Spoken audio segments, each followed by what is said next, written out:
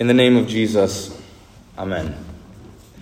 Dear saints, today we remember and commemorate our dear brother in Christ, John the Baptist, the cousin of Jesus, the forerunner of the Christ, the final prophet, and the greatest man born of a woman.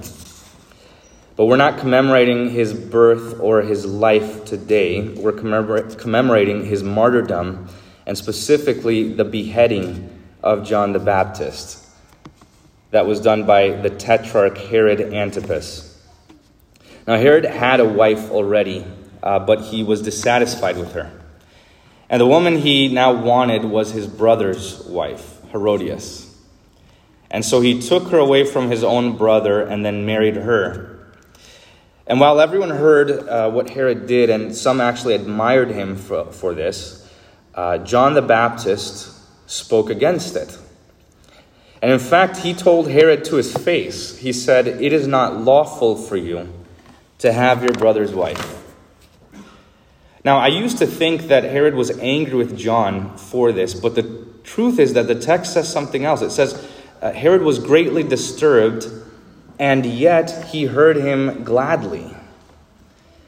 This is a sign that Herod was beginning to understand his sin and that he didn't completely reject the word. He was listening to it, at least to some degree. Now, Herod actually revered John. He was afraid of him also and he also looked up to him because John was a holy and righteous man, and he couldn't negate that. He couldn't deny that. However, Herodias, Herod's new wife, she couldn't stand John. And she wanted him dead. And I would suggest that the reason she wanted him dead, and that the reason she was more perplexed about this, is because she had a guilty conscience. And that means that she wasn't innocent in the entire thing. It was probably that she sought out Herod and maybe seduced him and enticed him to be with her instead of his own wife. That could be the case. Well, the fact is that John called out this sin repeatedly, and when he did so, Herodias got upset with him, and she was constantly reminded of her sin, and she wanted him to be quiet, and the only way to do it was to have him dead. So the only reason Herod puts John in prison was for the sake of Herodias, his wife, as verse 17 says. He didn't want to, but he did it for his wife. Now, so here you have Herod who's slowly being convinced of his sin, and then you have Herodias who won't be convinced of her sin, and then they're living in this tension. What do we do about John the Baptist? Well, an opportunity comes up. It's his birthday. They throw a great party with him, with all of the elites, and at one point in that party, Herodias' daughter that she had with his brother, Herod's brother, her daughter from her previous marriage to Herod's brother, she came and she danced for everyone. And while she was dancing for Herod, and while most likely he was intoxicated, he told her, he says, "Ask me for whatever you wish and I'll give it to you. Whatever you ask me, I'll give you up to half of my kingdom." And she goes and then she asks her mother, "What should I ask for?" And Herodias says, "The head of John the Baptist." And then the text said, when she came back and said that to Herod, the king was exceedingly sorry. But because of his oaths and his guests, he did not want to break his word to her. And immediately the king sent an executioner with order to bring John's head. He went and beheaded him in the prison, and brought his head on a platter, and gave it to the girl, and the girl gave it to her mother. Now, this is an actual historical account. This is actually exactly how John the Baptist died. The greatest man born of a woman dies in this way, in the most shameful, seemingly meaningless, and such a stupid execution. Herod got drunk one night, became infatuated with a relative, then murdered John, all to please his wife, who couldn't stand the fact that she was wrong. And that is the martyrdom of John the Baptist. Now, I don't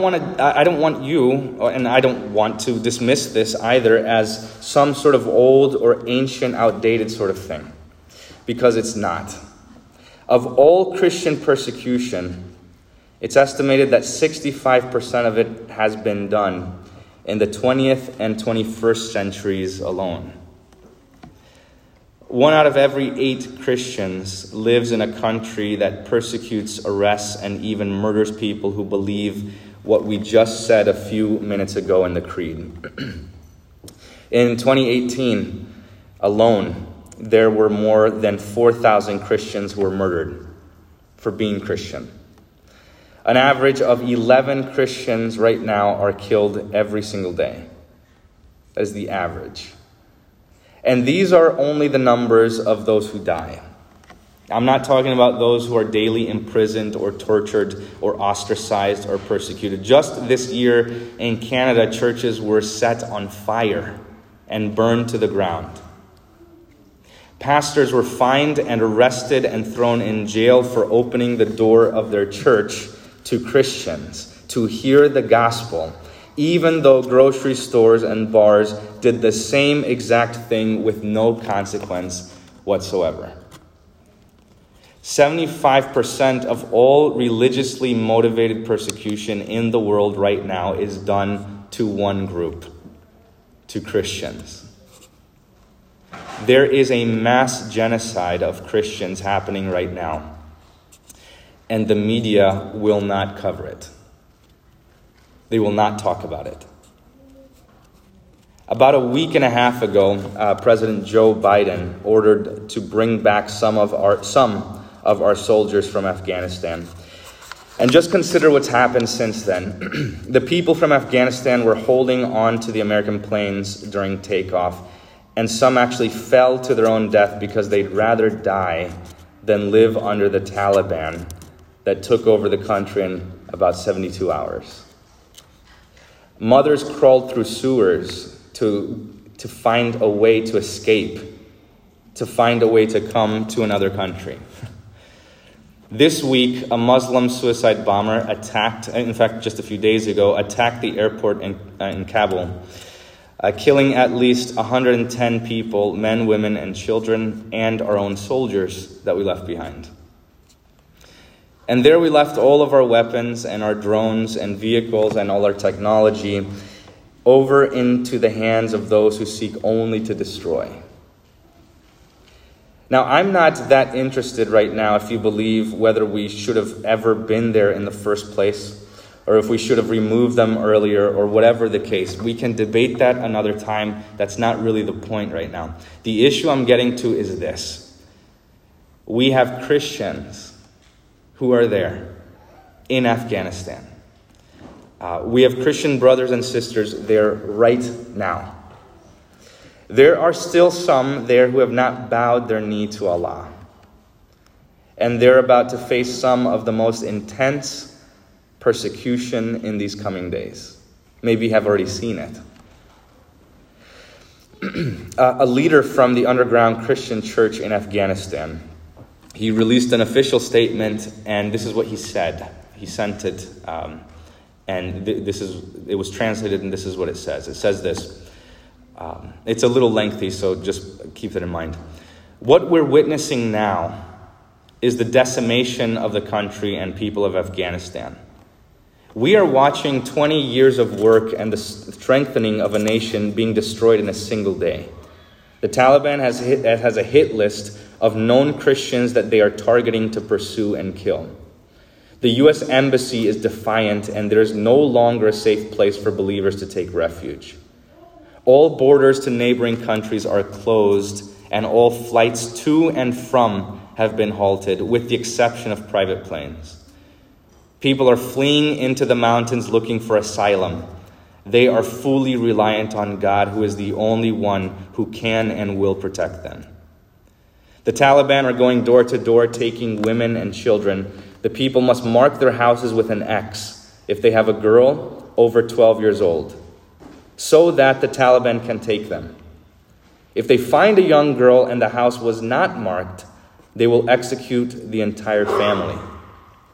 If a married woman 25 years or older has been found, the Taliban promptly kill her husband and do whatever they want to her, and then sell her as a sex slave. Husbands and fathers have given their wives and daughters guns and told them that when the Taliban come, they can choose to kill them or kill themselves. It is their choice. That was just written.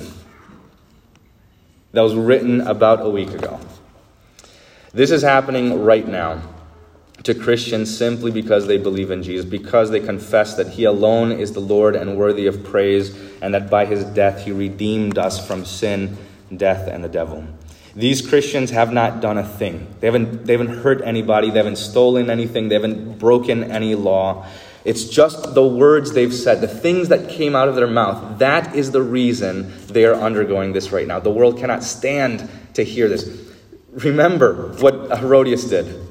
That's exactly what they're doing. John the Baptist did nothing but speak. And these Christians have done nothing but speak. And they want them dead.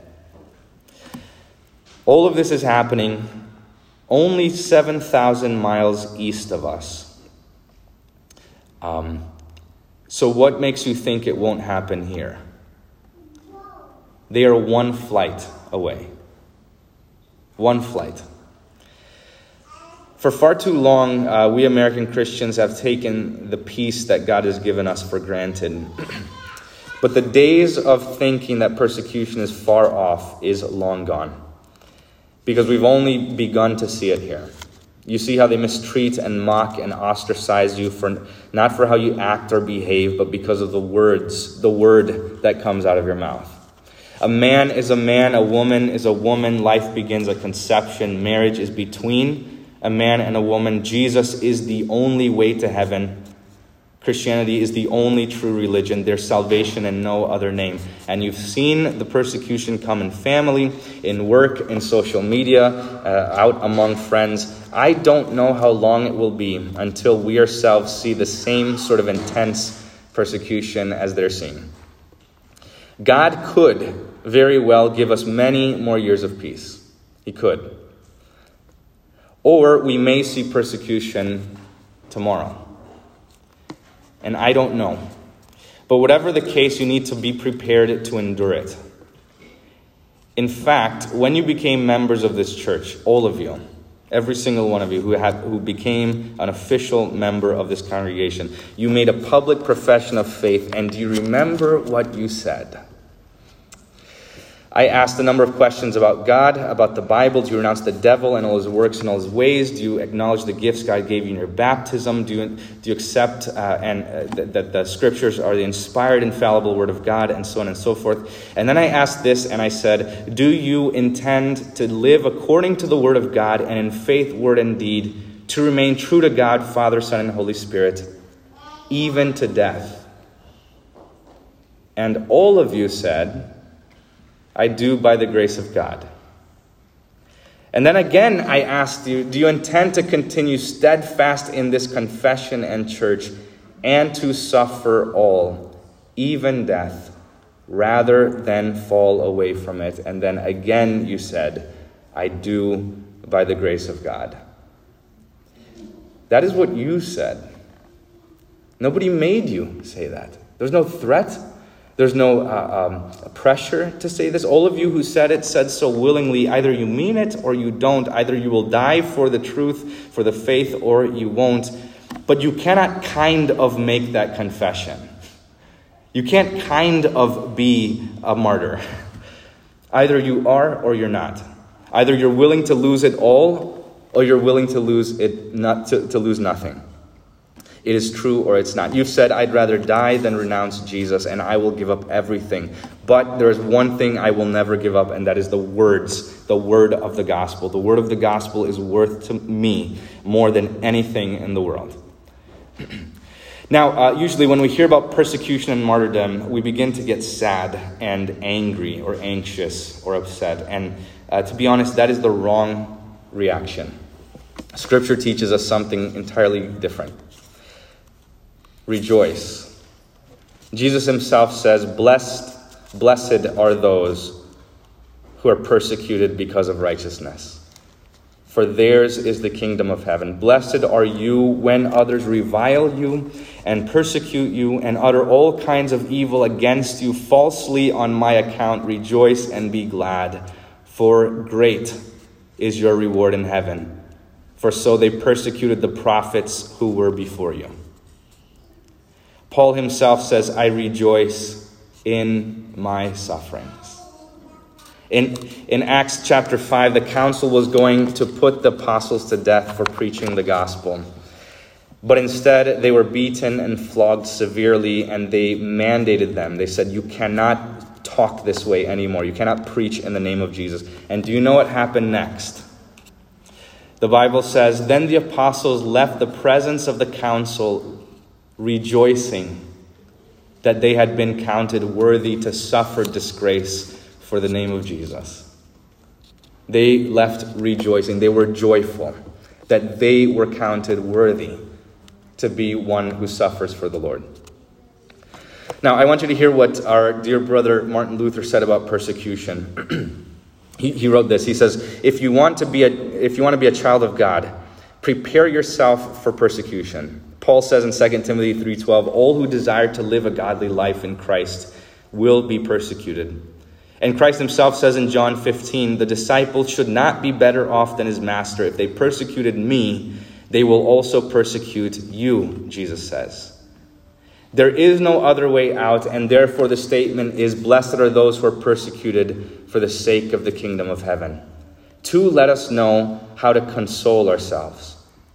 Otherwise, this would look outwardly like a troubling and unhappy situation, and it wears us down to be sitting constantly amid danger to life and property.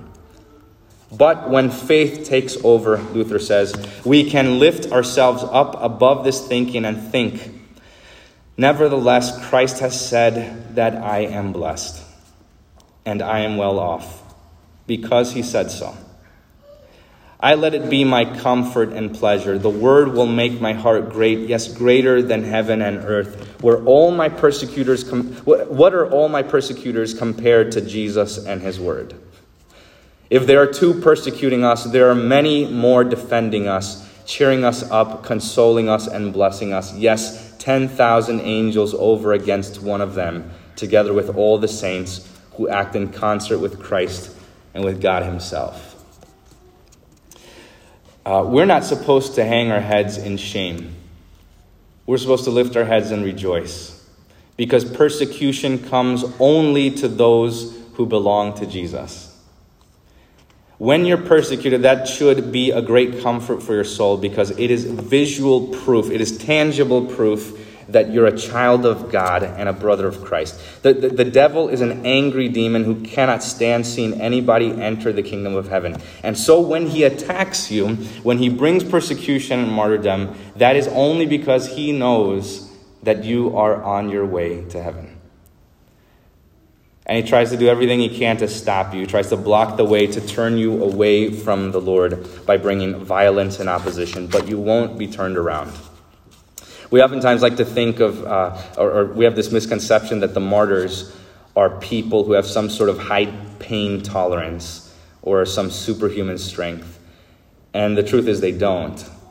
They're flesh and blood, and they have nerve endings, and they're in pain and discomfort just as much as we are in whatever it might be. But God gives his saints a dear added measure of his spirit to endure these things. In fact, whenever persecution comes your way, you simply need to remember what God said in Isaiah chapter 54. He says, no weapon formed against you shall prosper. No weapon formed against you shall prosper. And how is that? Well, this is because God says, no weapon formed against you shall prosper, because whoever believes in me, Jesus says, even though he dies, yet shall he live. And that means that weapons won't work. They can take away your breath, but they can't take away Jesus from you. They can drain the blood from your veins, but they cannot take an ounce of his righteousness away from you. They can stop your heart from beating, but it cannot kill you. The only thing these weapons can do is drive you more quickly into the arms of your dear Father in heaven. And that's what Paul says, for me to live is Christ, and to die is gain. So, The sword used to behead John the Baptist didn't work because he lives. And the weapon used to skin Bartholomew didn't work because he lives too. And all of the weapons formed against the apostles did not work. The fangs of the lions used against the saints in the Colosseum didn't work because those saints are still alive. The flames and bullets and bombs that are being used against our dear brothers and sisters in Afghanistan right now, as much as it appears to be working, is not working. They're not working. Because those who die in Christ are still alive. And so that means when the weapons are formed against you, they won't work either. Because even though you die, you will live. And this is all because the cross and the whips and the spear and the nails used against Jesus did not work against him. Because he lives and his tomb is empty and yours will be too. So dear saints, when the moment comes that the world demands your life, when it claims that you need to pick between Jesus and this world, you will sing, "What is the world to me?" And you will say, "I choose Jesus. I will be with him." And so when the world wants you to die for Jesus, then you lift up your head and you rejoice because you're doing for him only what he has done for you long ago.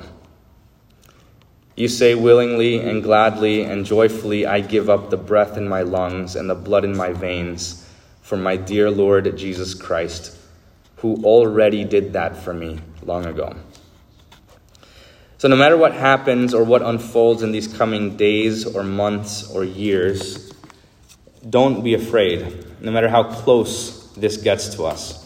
You strengthen your weary soul and you rejoice, for great is your reward in heaven.